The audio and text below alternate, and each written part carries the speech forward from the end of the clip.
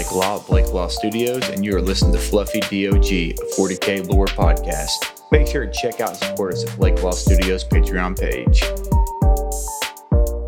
Hello and welcome to Fluffy Dog. That's Fluffy DOG, home of the fluffiest furballs in all 40K. Now, what is this show? This show is a podcast. It's going to be happening twice a month. We're going to be interviewing different players in the community about their favorite factions. We're going to just do an extreme Steve Joel deep dive into why they love that faction. We're going to ask them all the questions, all the reasons that this faction is near and dear to their heart. And we're just going to do little sidebars here and there. And so buckle in for the ride. This episode, we are going to be talking about everybody's favorite boys in blues, the originator of a lot of people's journey in 40K. We are talking about the Ultramarines. I'm joined by my co-host, as always, the man, the myth, the legend. He is actually on quite the roll this season in the competitive world, but little known, he is actually on a roll in the lore world this year too. He is just competing in all assets of the game. I, of course, am talking about Mr. Brad Chester. Woot, woot, woot. Little known fact, I literally got into the game based on the lore first. I read the second edition books and went, I want to play whatever this is.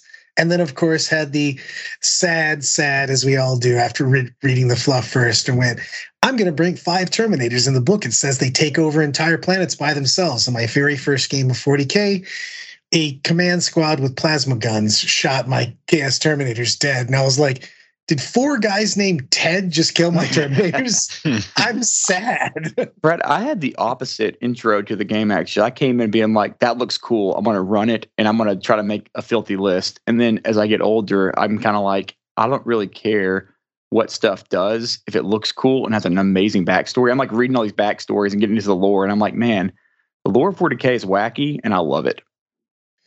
Gentlemen, introduce yourselves to the masses, the people. I have introductions. Oh, full introduction. Here we go. You don't jump to Oh, no. Hold on. The weird thing is, I'm wondering exactly what the names are going to be for today.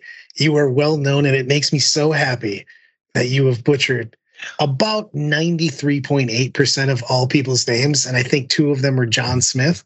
So continue on and tell me who we have today.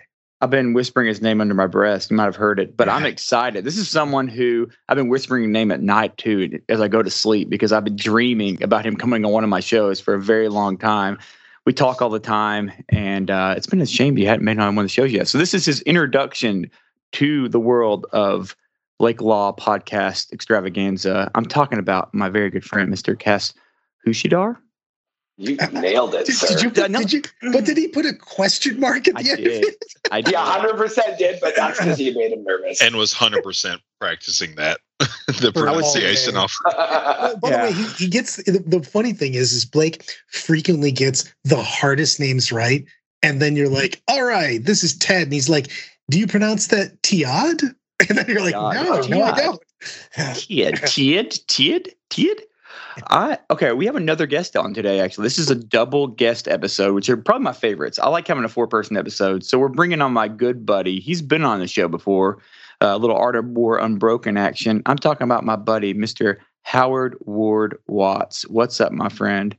What it is. Woo, pig, suey. We're doing it big, man. We'll date this episode because tonight the Hogs just beat Auburn, and we had to delay this episode to finish that nail biter. So great win. I'm excited to watch the game tomorrow, man. But let's jump into it. Brad, what do you think about the boys in blue, the Ultramarines?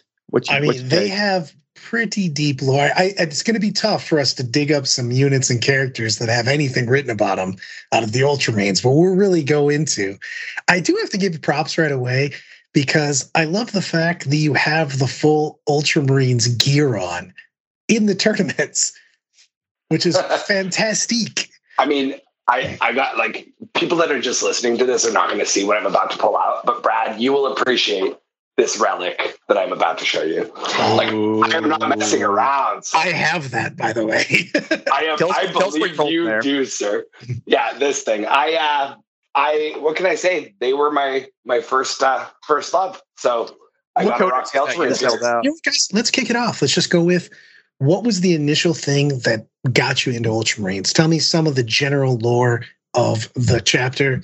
I mean, they're basically the face of Space Marines. They literally wrote the book on Space Marines. The codex. Well, I mean, if I'm being honest with you, I was just a little kid and I saw Blue and I loved it. But then, as I did get into the lore, as I did get into the books growing up, it struck me that they were kind of like in this world of chaos and destruction and all this. They were just order. And I'm the guy that played the paladin in the D&D party. You know what I mean? So that just spoke to me right off the bat. But yeah, I mean, that was it. And the more I learned about the Primarchs and learned about Gulliman, and then of course, we got it back. So my 40K journey started with Ultramarines, and then it veered off, took a hard left, went down a fantasy path for a while. They murdered my favorite game. I'm back to 40K, but there's a Primarch, so that was the journey. I have to throw that out there because is there anybody in the 40K universe that has a more what the fuck moment than Bobby G when he literally gets brought back out of stasis and sees what's going on with the Imperium and just goes, bros, seriously? Like, what? Like, why? I'm going to have to put on my boots and mighty ass kicking because I got some work to do here. Like, basically, honestly, you are exactly the opposite of everything that I've ever stood for right now. Ward, what's your moment? I feel like I can relate with Bobby G every day in the real world. Like, just every day. So like as a kid, like I wanted to play. So it was in Memphis, Tennessee. My dad and I went into, I want to say it was the old Mid-South Hobbies. For anybody that's listening in Memphis, I think it was like in Midtown or something. I think it's in a different spot now, but walked in, it was a dragon. It wasn't like 40K stuff. It's like, oh, Dad, I want to play this as Warhammer, like old school fantasy. My dad picked it up and was like, well, that's a little bit too expensive. We're not going to be doing this. So actually, my wife and I moved to where we live now in Arkansas. And there was a small game store there, and it had Games Workshop. I was like, holy cow. It's like, babe, we have to go in there. So I go in, and the shop owner meets us and stuff, and I buy like a unit of sniper scouts.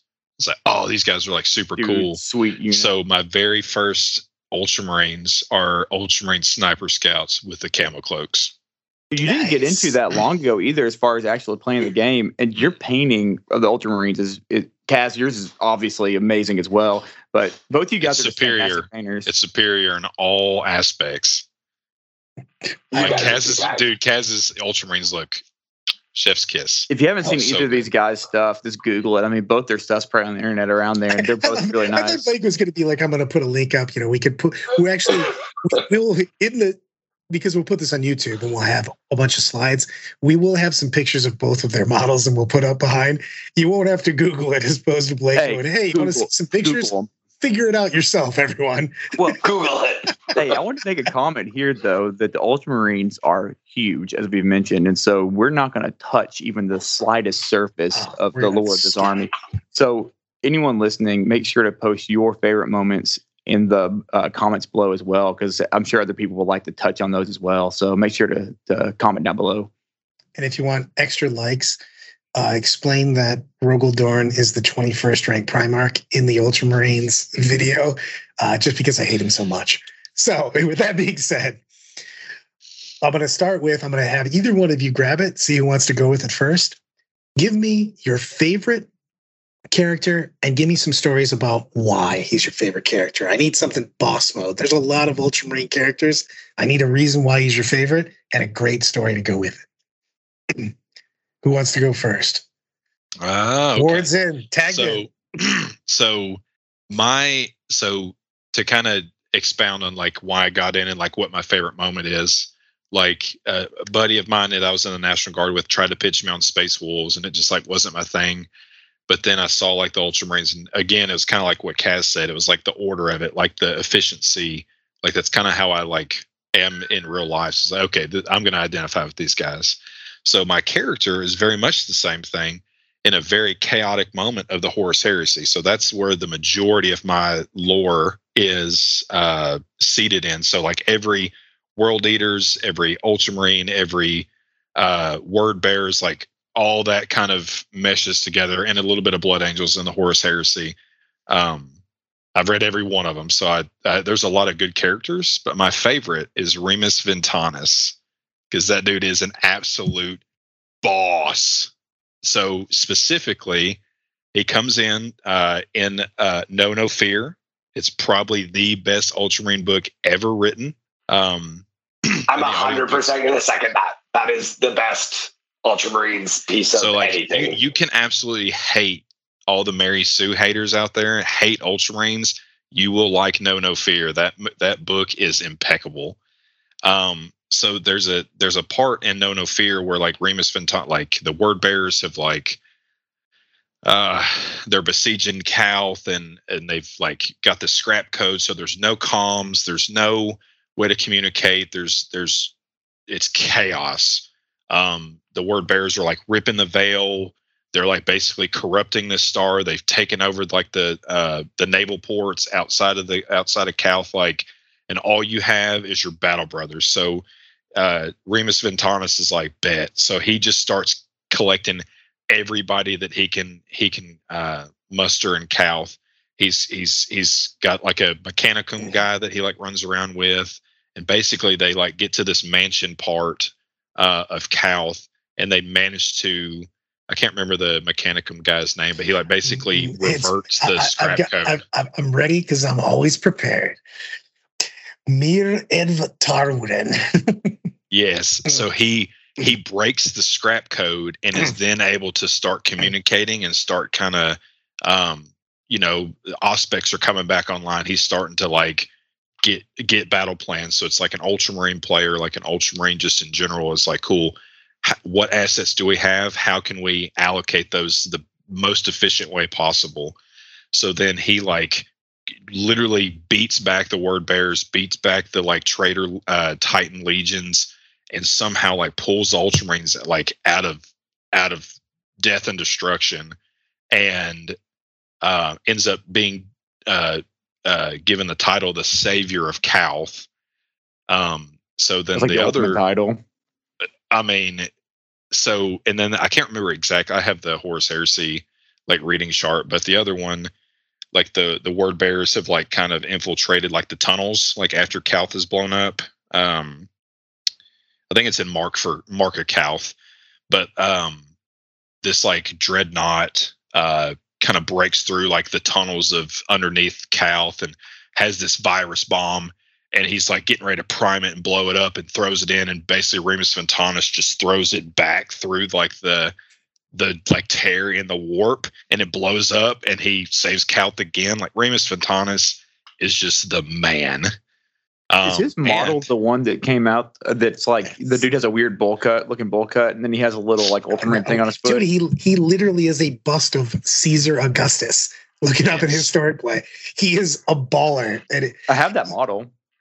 That's exactly what I was going to say. Is like his Forge World model is like Remus Ventanus, the Savior of Calth. Yeah.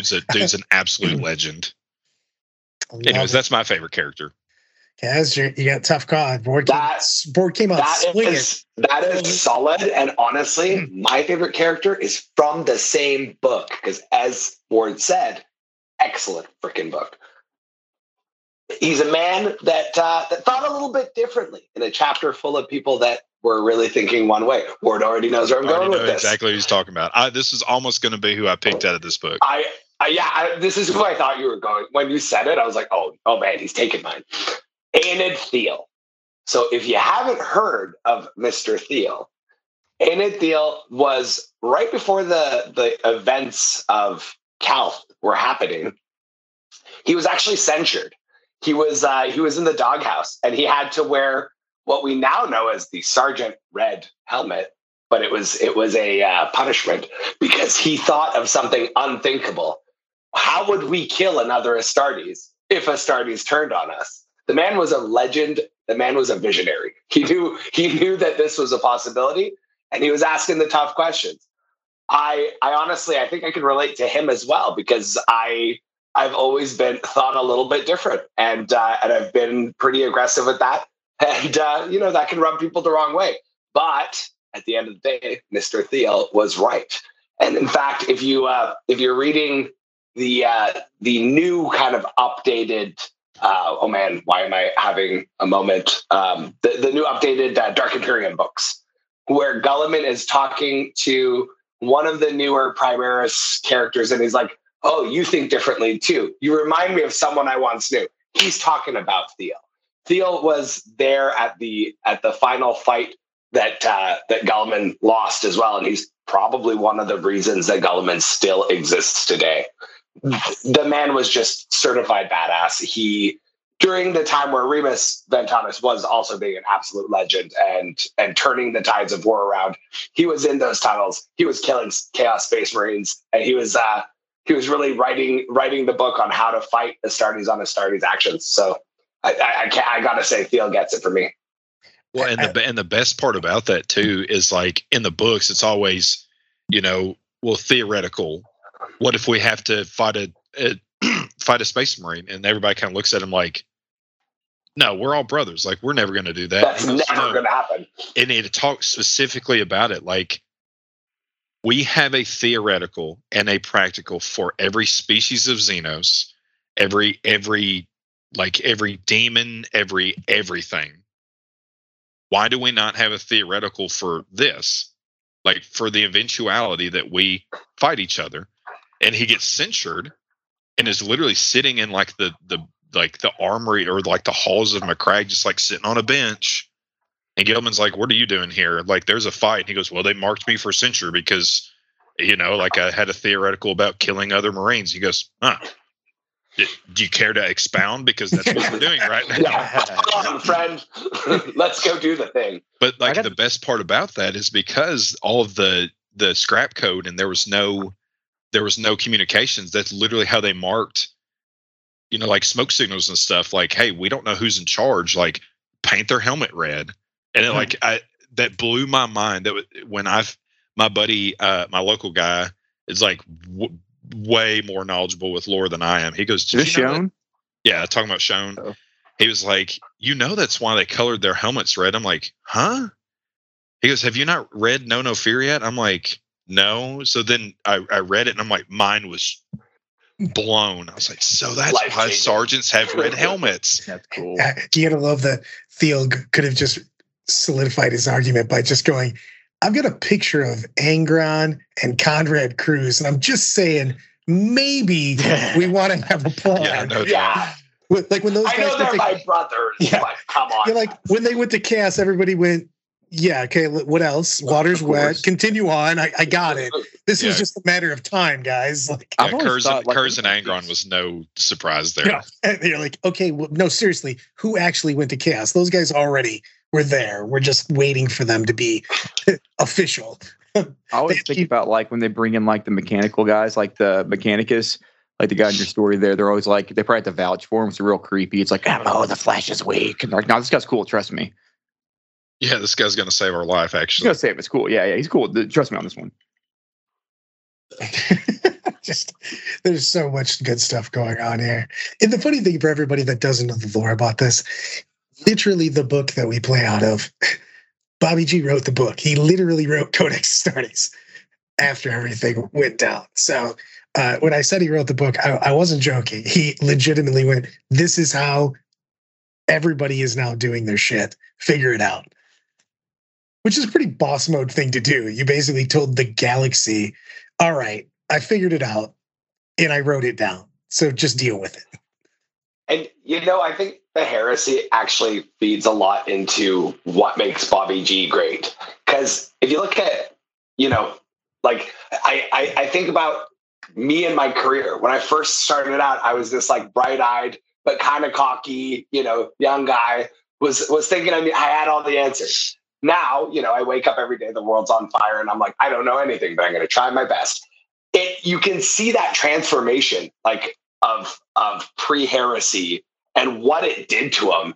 And that's really, like, that energy is what he put into the Codex Astartes, because he's like, never again. We cannot have this Legion thing going on. No, we're going to break him up into chapters. So he splits that up, and then he reorganizes it. He gets a lot of hate for it. both in the actual lore, but I think in the broader game, you hear everyone has all these names for him. But his name is Rabute Gilliman, is what it actually is. And the man is a freaking legend. Because as you say, he wrote the book. His name. Exactly. It's funny because like he's one of those dudes that during the Crusades was doing well. You know, he's well organized, everything. But it literally took the Horus Heresy for that everybody to go, oh, this guy's like really good at a lot of shit. Like if none of that shit happens, he's just a good leader. It took going down for him to go, oh, no one else is taking care of this? Well, I guess I will. Get out of the way. I got this.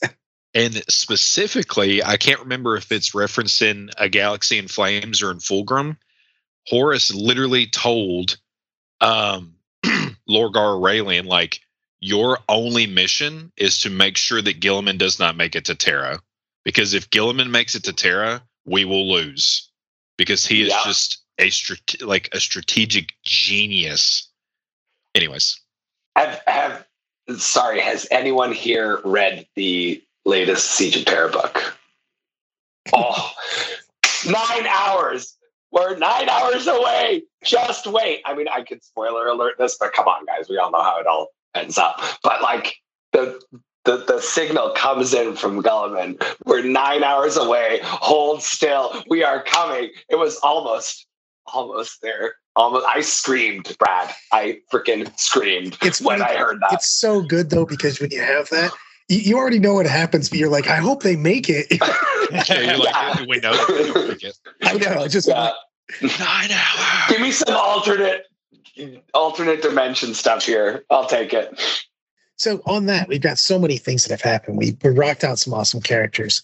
Give me, you know what? I'm gonna have Caster. I'm gonna have you fire this up. Give me your favorite unit and give me a story about why. And you can put, if you need to tie a character in it, because there's a lot of units that are basically kind of character units. You go people like Teleon and stuff like that. He comes with bros, you know what I mean? So you can cheat a little bit if you need to on that. But give me your unit that needs to be on the board for you all the time in your army and why. Give me some lore from it. So this is actually a very modern unit. We've been talking a lot about Heresy era lore, but the unit is the Victrix Honor Guard. But I'm tying this, and I mean, like, they're so good. First of all, they are so great in game, and us Ultramarines do not have much that they're we so can good. say. People like just don't believe. I've had to show people. Because I think the last, when I was playing Ultramarines, I was playing one of the 2-man tournaments, and my buddy and I were Ultramarines, and we brought the Victrix, and people like, just because no one brings them that much, and I had to show them like, we're not making this up, man. These are the rules. These guys are badass. 2 up, 3 up. Yes, they do have a 3-up invulnerable save. Yep. Oh, but they got rid of that back when. No. That's not a storm shield. I'm like, no, it's an Ultima Storm Shield. It's an Ultima. So what's the lore? The lore is actually even better than they are. Go ahead, guys. Sorry, dude. I love those dudes because they bang and people are like, that can't be what they do. For 55 points. Yeah, I mean, they're a steal. And well, I'm gonna kind of like, please feel free to dive in with the unit lore, because I'm actually gonna tie this to everyone's favorite character to hate, Cato Sicarius. Because Cato Sicarius, and I hate Cato Sicarius. I hate the only Ultramarine character I don't own. I hate early Cato Sicarius. Post PTSD Cato Sicarius is amazing. I don't know if anyone has read the book or if I'm the only one. I think it's called Knights of Macrae. But I'm going to sum it up for you. Basically, this is the story that talks about Cato and company getting completely lost in the warp. And, you know, in the days of Matt Ward and the Cato Sicarius that has become a meme, he was very cocky. He was everything ugly about what you'd think about Ultramarines. I've got a bunch of these up because I try to make sure I have all the lore pages up for us so I can chime in with my nonsense.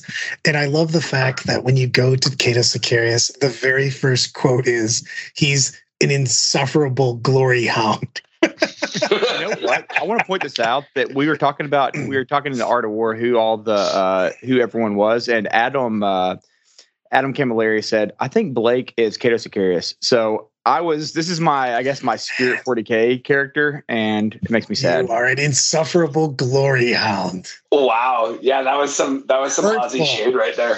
Yeah. I got. You know what? He's probably upset that you just infer that he's dead every time you mention him. Yeah. First time, still the best because he didn't realize he did it. Oh, that is classic. I go, Blake, you just called him the late and great, right? He's like, we're sticking with that forever. Yeah, we're just gonna call him that. Yeah. Someone else said. I heard someone else say it the other day on a completely unrelated thing. I was like, oh, that's great. Oh man. Poor Adam. Or is Blake actually Alfarius? Ooh. Yeah. I think that actually that's more Blake than pre traumatic experience Kato. So if you haven't read that book though, Knights of McCrag, basically the TLDR on it is like Gilliman's back and Kato's lost his face and the Geller fields go down. And so demons are murdering people and they're lost and they end up on this planet that is like medieval times, but as a planet. And of course, there's an evil, nefarious character that's pulling all the strings and everything, but they have to pretend that they're knights. And so their power armor's all dead. And Kato has to like live through this whole thing where he's watched, pretty much his entire company get eaten by demons. And then he's fighting on this world. He goes through a transformation in this book. And when he comes back, it's Lord of McCrag, Marnius Calgar is sitting there, and he gets the memo, basically, like, hey, Kato survived. And he just kind of laughs, and he's like, yeah, of course that crazy son of a bitch made it out of the world. Of course. But if you see Kato, who is now the master of the Victrix Honor Guard, he's no longer the second company captain. That is Asheran. He is now in this role, and he is somber as fuck. And he is just like he is absolutely so bleak and so like salty. He's a salt. I just feel like he's me the older I get. And I'm like, I feel you, Kato. I feel you. I hear it. I feel it. So that's where I'm going to make that tie-in. But Victrix Honor Guard is my favorite unit because of Kato Sicarius. They're pretty badass. I have to ask, what low-rent Walmart light does the Imperium buy their Geller fields from? Because there's so many stories where they fail. And you're like, if you're gonna buy something and you want it to be premium, that would be the thing that you really need. You're like, we shouldn't probably skimp on the thing that makes us all not die. They outsourced. They outsourced construction from Mars. They're like, no, we'll move it to a different Forge world. Tell me about these Invictus Honor Guard. What's their lore? So,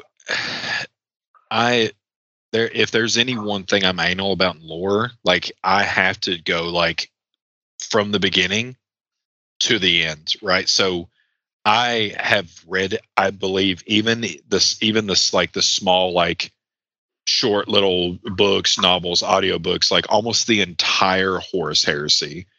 So I'm getting all the way up to the point where there are no other books until the Siege of Terra, and then I'm going to start that series. The only non-Horus Heresy 40K novel I've read is The Swords of Kauth, which is about Uriel Ventress. So I can't really speak on the Victrix Guard and their lore, but I do have a character from Swords of Kauth, or a unit rather. And it's actually funny because Brad mentioned it earlier, which is what I'm going to talk about when it's my turn. You're in, brother. Tag in. Okay, tag in. So in Swords of Kauth, it's I think the third or fourth novel. I've actually started the Uriel Ventress series just because the model came out. It was really cool.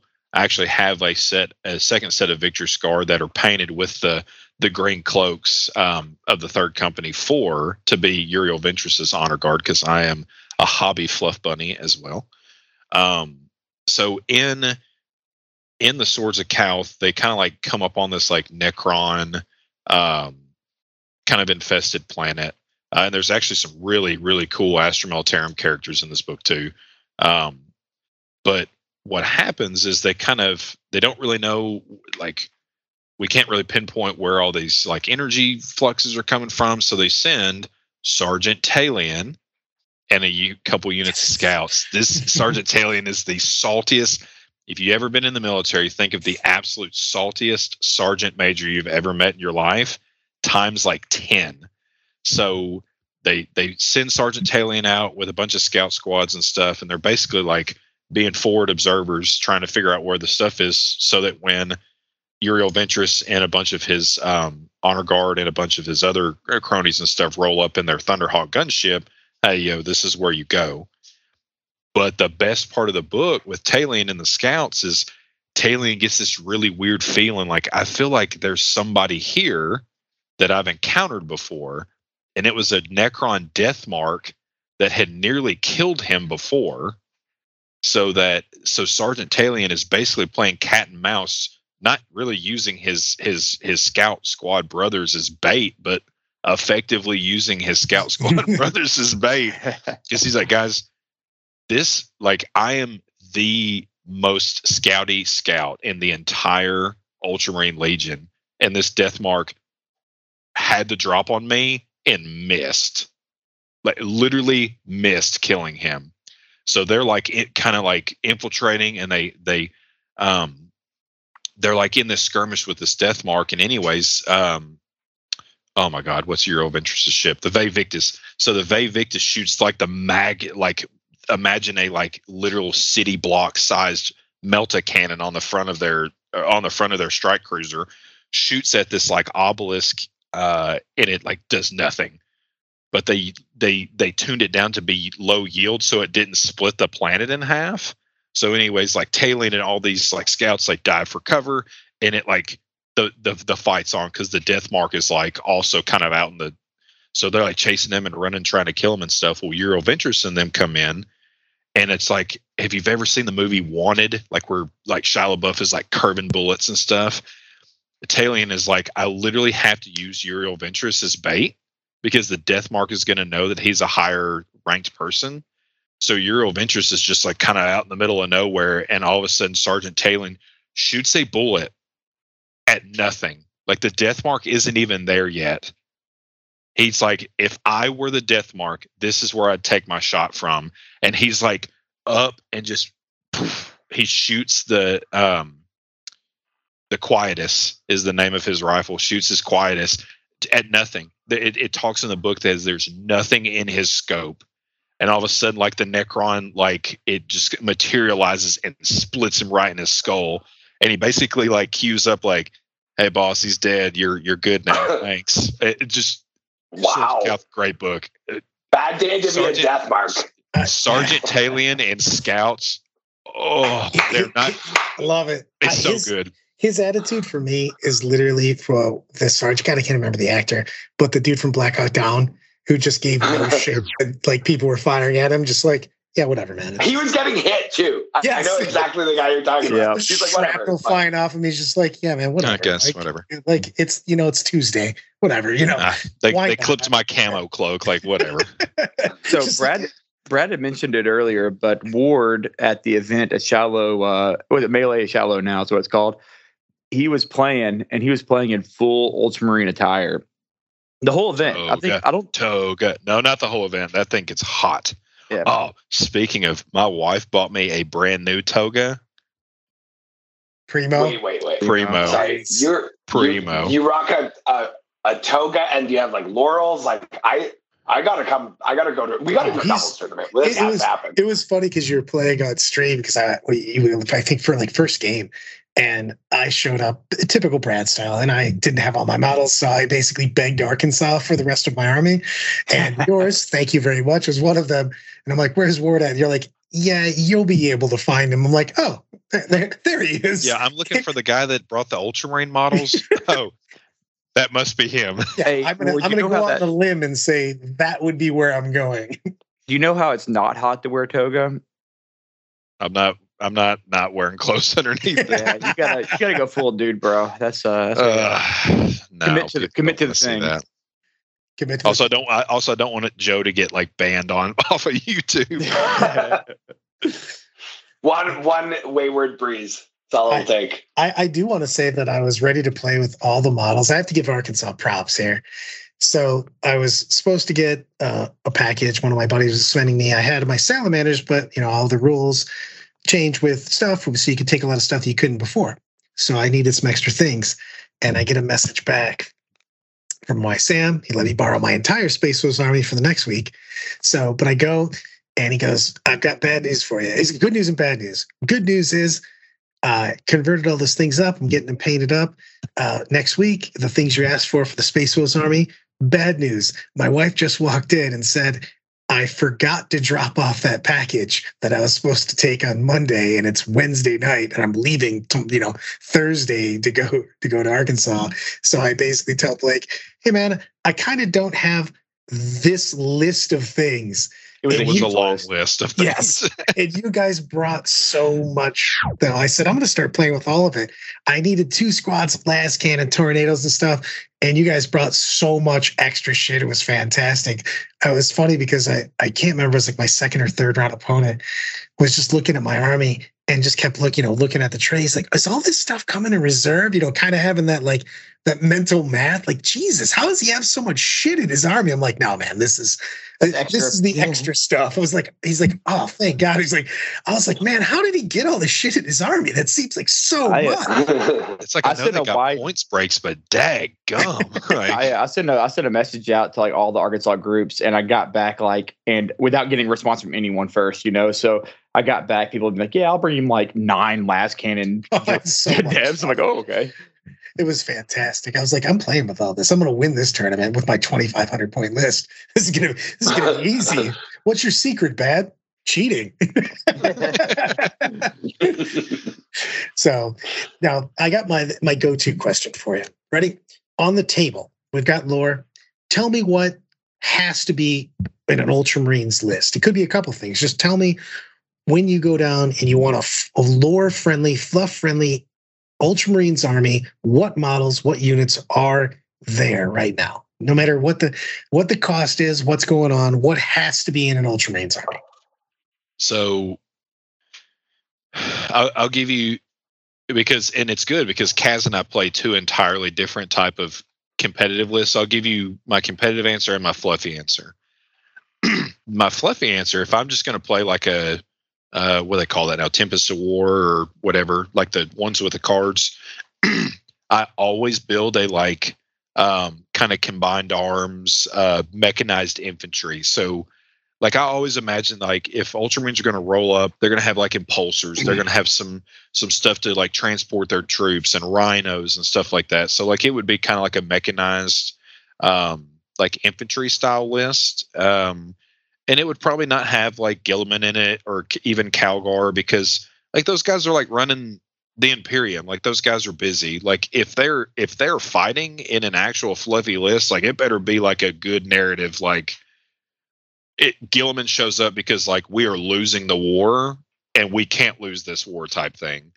So like I usually just run like a big, thick, chunky like Gravis captain because like those guys are just thick and just killy and but competitively, my like auto populate unit like model that goes in is Tigurius because that dude is so good. I was just about to say I'm saving this if no one says it because Tiggy competitively is one. I think he's the Imperium's most efficient caster.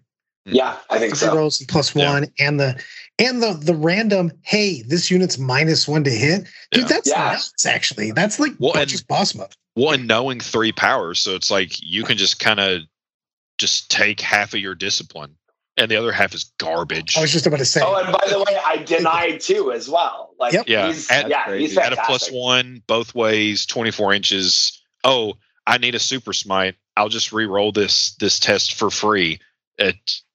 Love it. Who's got Tiggy's lore for me? I want to hear this guy's lore.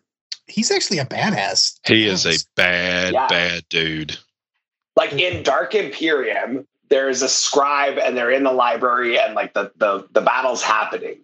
And freaking Kugoth like pops out. Maybe it wasn't Kugat. It was a greater demon of Nurgle pops out, and Tiggy just shows up and he's like, "Let's dance, motherfucker!" And he fights this greater demon and kicks the crap out of him. Like he is a certified badass. He's also like literally Littlefinger from freaking Game of Thrones in the fact that somehow he's got his shit in every, anytime you say something, he's like, yeah, I've already got a guy there. It's all good. You're like, what? No one even knew about this. He's like, I've been on top of it for a few months now. Like, so I want to say it was just like a small excerpt from like, maybe Sean was telling me about something, but it's like Tiggy would just be like meditating like somewhere on like McCrag or whatever and be like, we're about to be invaded by this. I can just like sense it. Like he could like sense hive fleets across the galaxy, or like he could like sense like Eldar like magic and stuff like that. It's the guy just like sits there and meditates. He could tell when like Gilliman was getting close, or like he could almost commune with the warp and stuff like the Astronomican. Like his power is so great within the warp. He is like almost like a small flare. Like he's just a bad man. That, and his staff is like, he just beats people. It reminds me of like Gandalf. Staff. Like, I love when they talk about his early days. If you read some of the fluff lore, excuse me, and that they basically thought he was cheating during his training because he was passing all the tests with super ease because he literally foresaw all of the problems, so he was already ready. And they're like, this dude is clearly scamming the system somehow. And then they're like, oh, then the rest of the librarians are kind of like, no, man, he's like crazy. He's a crazy psyker. Just we'll take care of the rest of this training. We got it, guys. yeah. Who's the best psyker? He's got the tactical genius of like one of the top Ultramarines ever. Just inherently, you give that psychic powers. I mean, he's going to be a badass. That's exactly right. Who's the best psyker in the Space Marine world? Is it him? Yeah. Oh yes. Yeah. Out of the Stormcaller is similar in a lot of ways, but I think Tiggy's just like a hair better. Yeah, out of like just regular Imperium guys. I mean, you could go with some of like the Eternals and stuff like that, maybe, but that's above and beyond kind of thing. But yeah, we're gonna do a Space Wolf episode. I think either next or the one after this. Whoever's on with that one, we're gonna have them give the counter argument for why Stormcaller is better. But mine did Jaw, wrong, but that's okay. I mean, he Jaw is a bad dude too. Yeah, so is Mephiston, right? So like those are always usually the ones that like get brought up. I don't even know if they're better psychers though. Those dudes are just tough dudes. Like, so, I don't even know if Najal totally knows any psychic powers. That dude's just real hardcore. So, like, in a just like fist-to-fist fight, like probably Jal or Mephiston, but like Tiggy will just become like unhinged with his warp power, and just like that by itself, like win the fights that he's in. Like he is. I love Tiggy. That dude is a bad man. My friends hate Tiggy because like I'll always have that one play where like, cool, Gilman gives a +1. I roll a 6 on my advance. I'm 13 inches forward. Oh, cool. Oh, I have a really good null zone story for you. So playing Brian Hunter, bam. Playing him at Branson years ago. Like probably my first GT in Branson. And I'm like, cool. So he's playing Space Wolves because he's like the Space Wolf guru. And all of his wolf and everything, he's like spiking all 6s on his advances. I'm like pinned into my deployment zone. I'm like, well, if I can land Tigurius right here, needs like a 5 or 6 on the advance, and get my null zone off with the guy, like the Wolf Blood Talisman or whatever, that gives like a -to cast. And he had an Inquisitor that had like a -to cast. So I like nail a Boxcar's Perils on my null zone. I'm like, keeping it. He's like, so I can deny on an 11. I'm like, yes. So, and this was back when you could reroll a single one of the dice.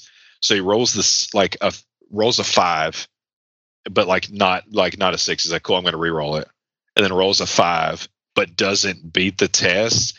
So then all the Wolfen lose their storm shields, all of his characters lose it, and then I just like blew everything off the table. But Tiggy is the man.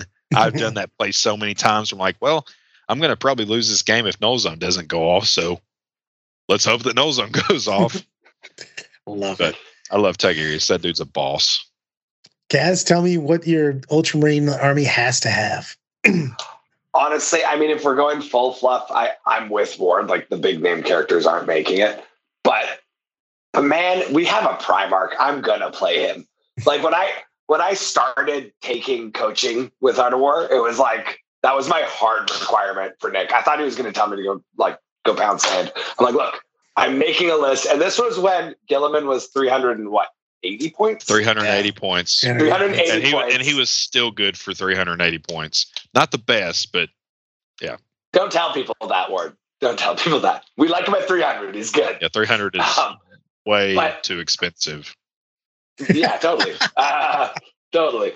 But no, for me, it's like, I mean, I've played a lot of different armies in this game. I've been playing since I was 9, and I'm definitely not 9 anymore. So, it's been a minute. To be able to play the character in my army that is holding the Emperor's sword, like, come on, I had to do it, And so it's just kind of worked out that the way that I build my armies was always going to be based on him. The way that I painted up my display tray for my army was literally like I painted Gulliman a certain way and he has light coming in from a certain direction. And I'm like, oh, well, okay, I have to build a tray for him. He's literally the only model that has like an inserted place. If I started running Calgar, I'd need to make a new tray, basically.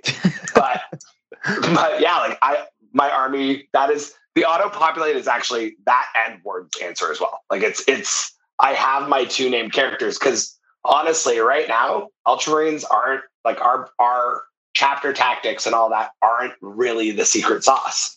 Our chapter tactic is our special characters, if you ask me.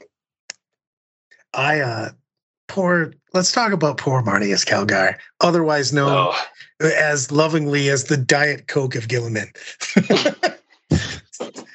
I'm sorry, but that dude used to be just a monster sitting on the throne with his 2 gargantuan fists.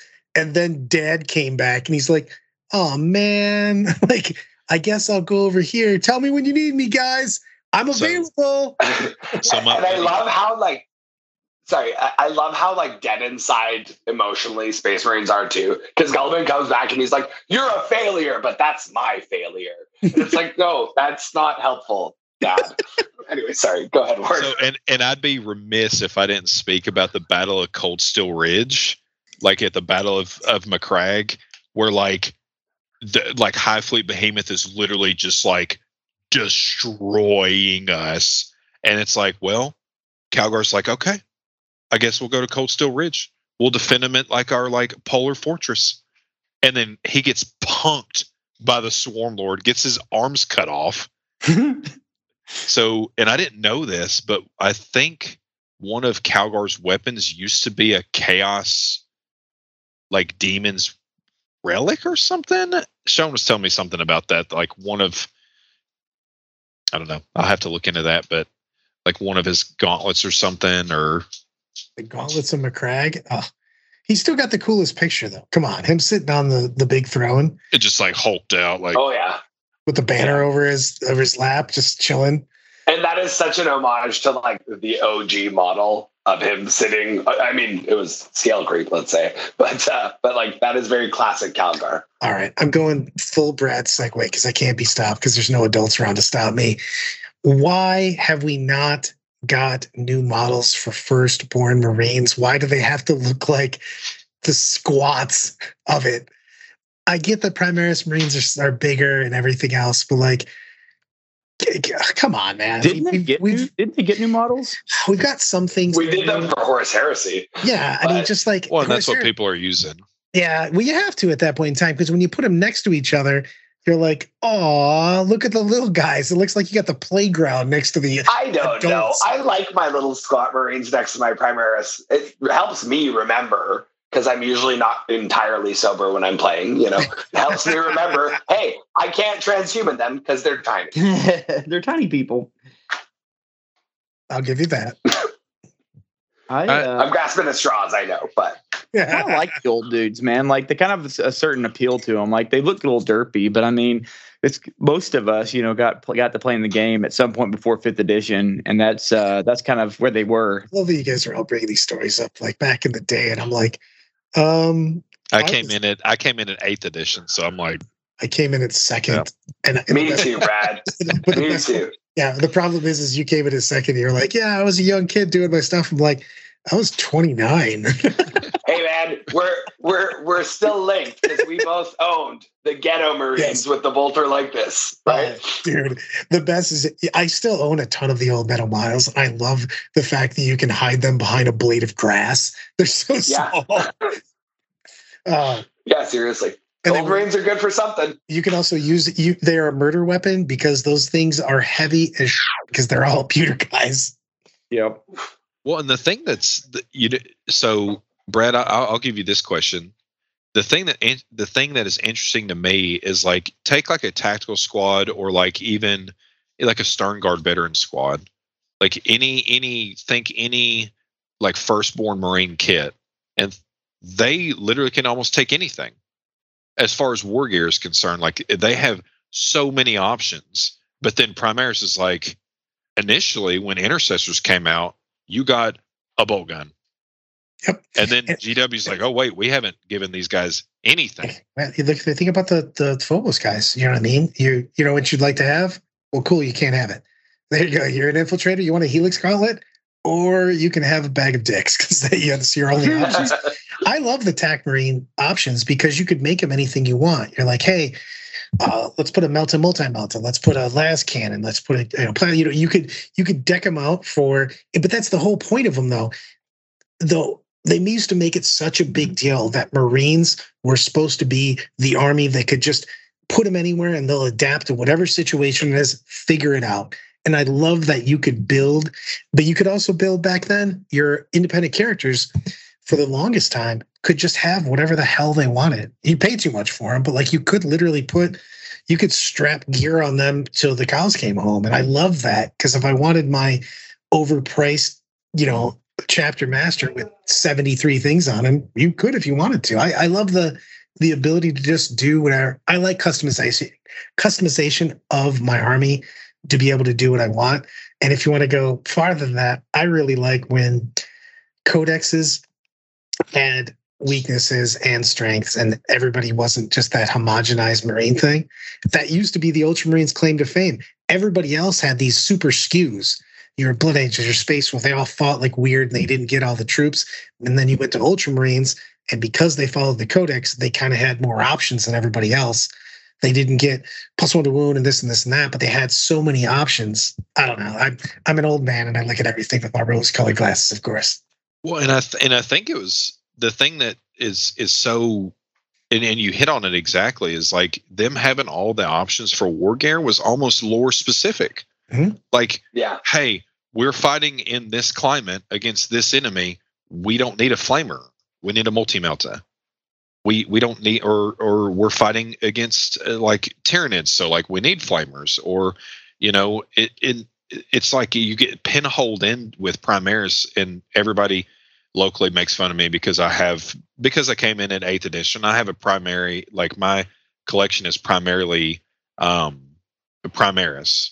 Now, competitively, I've kind of, I need these firstborns to have all these meltas and all these grabs. Back in gravitic amplification was a thing. So I have a unit of grab devastators, but so I've kind of filled in those firstborn Marines, but I'm like, you kind of look, especially with the change in war gear, I'm like, man, like there's so much flexibility in all these firstborn Marine kits. And it's like, that's your flavor. Cause like, you don't get much flavor. Like an Eradicator does nothing in combat. It just shoots a melta gun. Unless you're fighting against elves. They punch pretty well against elves. Fair. And but to me, it's that's the thing that turns me off about Primaris is they get pinholed into like, I can only do this one thing. I'm an infiltrator. I do absolutely nothing other than be like, hey, you got to measure 12 inches off of me, which is good, but it's a must-have of the thing. I'm going to give you. I'm gonna again, because again I'm a child, so I have to segue a little bit. If you were going to give somebody the most out of the characters we just said, who's the go-to poster boy besides Bobby G and Calgar and stuff like that? Who's the go-to? Who's the fame? Who would you go to if you were going to give the Ultramarines tutorial, where would you go besides the ones we've already talked about? Sicarius. I mean, like Chaplain Cassius. Like, how did I forget Chaplain because Cassius? like he even has a very extensive section of Death Watch lore with him when he was like, you know what? I am so done with being an Ultramarine right now. I'm gonna go take a stint in the Death Watch because I want to go kill some Tyranids, by God. And he like literally tailor makes his own kill team to be like specifically, and this goes kind of into that like Firstborn like war gear thing. Like I'm building a specific kill team to kill Tyranids. And Chaplain Cassius that dude's a boss as well. But yeah. Cass, who do you have for me? I'm thinking about playing Ultramarines. I know the big 3-4. Who's my go-to guy if I want to read a story?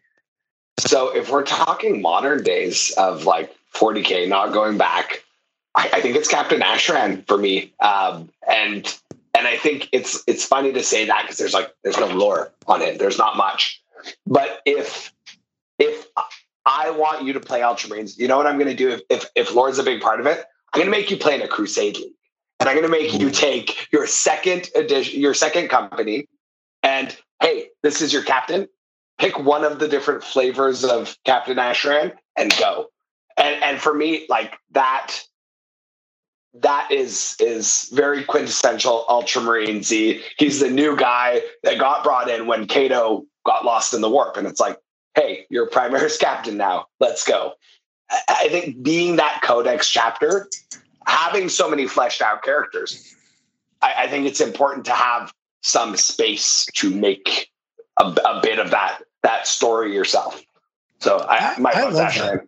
I love that you said the Crusade on that. I actually think that's, if you haven't played it, I love Crusade getting into it, because if you do go into it, just not only are you creating your own lore, which I got into this as an RPG guy before I was ever a miniature guy, but it also helps you play, to be honest, because you start playing with stuff that you wouldn't normally play with, and you start to get ideas about how you could use different things. And I think it's super fun because you get attached to certain units that you end up putting in your regular army, because you're like, I can't let Sergeant Ted and the gang that not be played anymore after this Crusade League is over. For me, that was Honored Brother Adion, who was my chapter champion, but Ultramarines chapter champion. And I converted him up. I took the Space Marine Hero Sergeant, who's like walking forward, holding a sword, and I totally bashed him with the Ultramarines upgrade bits and all that. And, I'm so happy that chapter champions are back in vogue right now. I almost have put him into so many lists. I think I think you might see him terrorizing the tabletop near you sometime soon. I'm going to go into a little bit not fluff because I need you guys to send me some pictures. Don't forget, I'm even going to put it in the podcast or the whatever we're doing, Lorecast stuff thing, whatever we're calling this. But I want Fluffy some DOG. Fluffy DOG. Thank you very much. But DAWG. Dog. I need some pictures of your models. But what is your go-to model that you have to put on the board? It's not fluff, but it's just both you guys paint. Both you guys model well. What is your pride and joy that you want to show people? If you're going to show people your Ultramarines, what's your 1-2 punch? What's your jab right hand that you're hitting people with? If you want to show them you're the best that you can put on the board. My without a shadow of a doubt best painted model, in my opinion, is the Indominus Chaplain. And I think chaplains are good on the tabletop. I'm not currently running one because I'm running a bunch of like dreadnoughts and I run a Tech Marine. But I think by far my best painted model, and Brad, you're going to get a picture of this guy because like it's probably the best freehand blended like flesh tone face I've ever done in my entire thing. And I got the hazard stripes on the feed out of his head. Like, I'm going to tell you my favorite word model. My favorite model word painted. I liked your, what's that floaty transport thing that they had that's not good anymore? Impulsor. Oh, Impulsors. I thought your Impulsor looked sick. You did a good job of weathering the bottom of it. I always like looking at those. You can tell all the model painter guys because everybody flips the models over right away. That's how you tell if somebody knows what's going on. You're like, how's the underside of this model look like? My favorite cast model is his Chunky Boys. Do you have aggressors? Is that what they were? You had some Gravis dudes that I was into. No, those were the Centurions. Yeah, Centurions. Assault Centurions. Yeah. I loved your Assault Centurions. Those are my favorite models you had in an army. Kaz's models look so good. Like what's your 1-2, brother? Give me your 1-2 punch. What do you shot? I mean, left and the right hand. For me, like the reason, like I was actually a Drukari player. The reason I play this Ultramarines army and have throughout all of 9th is my Gulliman. Like I took lessons with a very talented artist locally, BB Miniatures. His stuff's amazing. I had him teach me OSL so that I could just really nail Gulliman out of the park. I made my display tray around him. So Gulliman, first and foremost.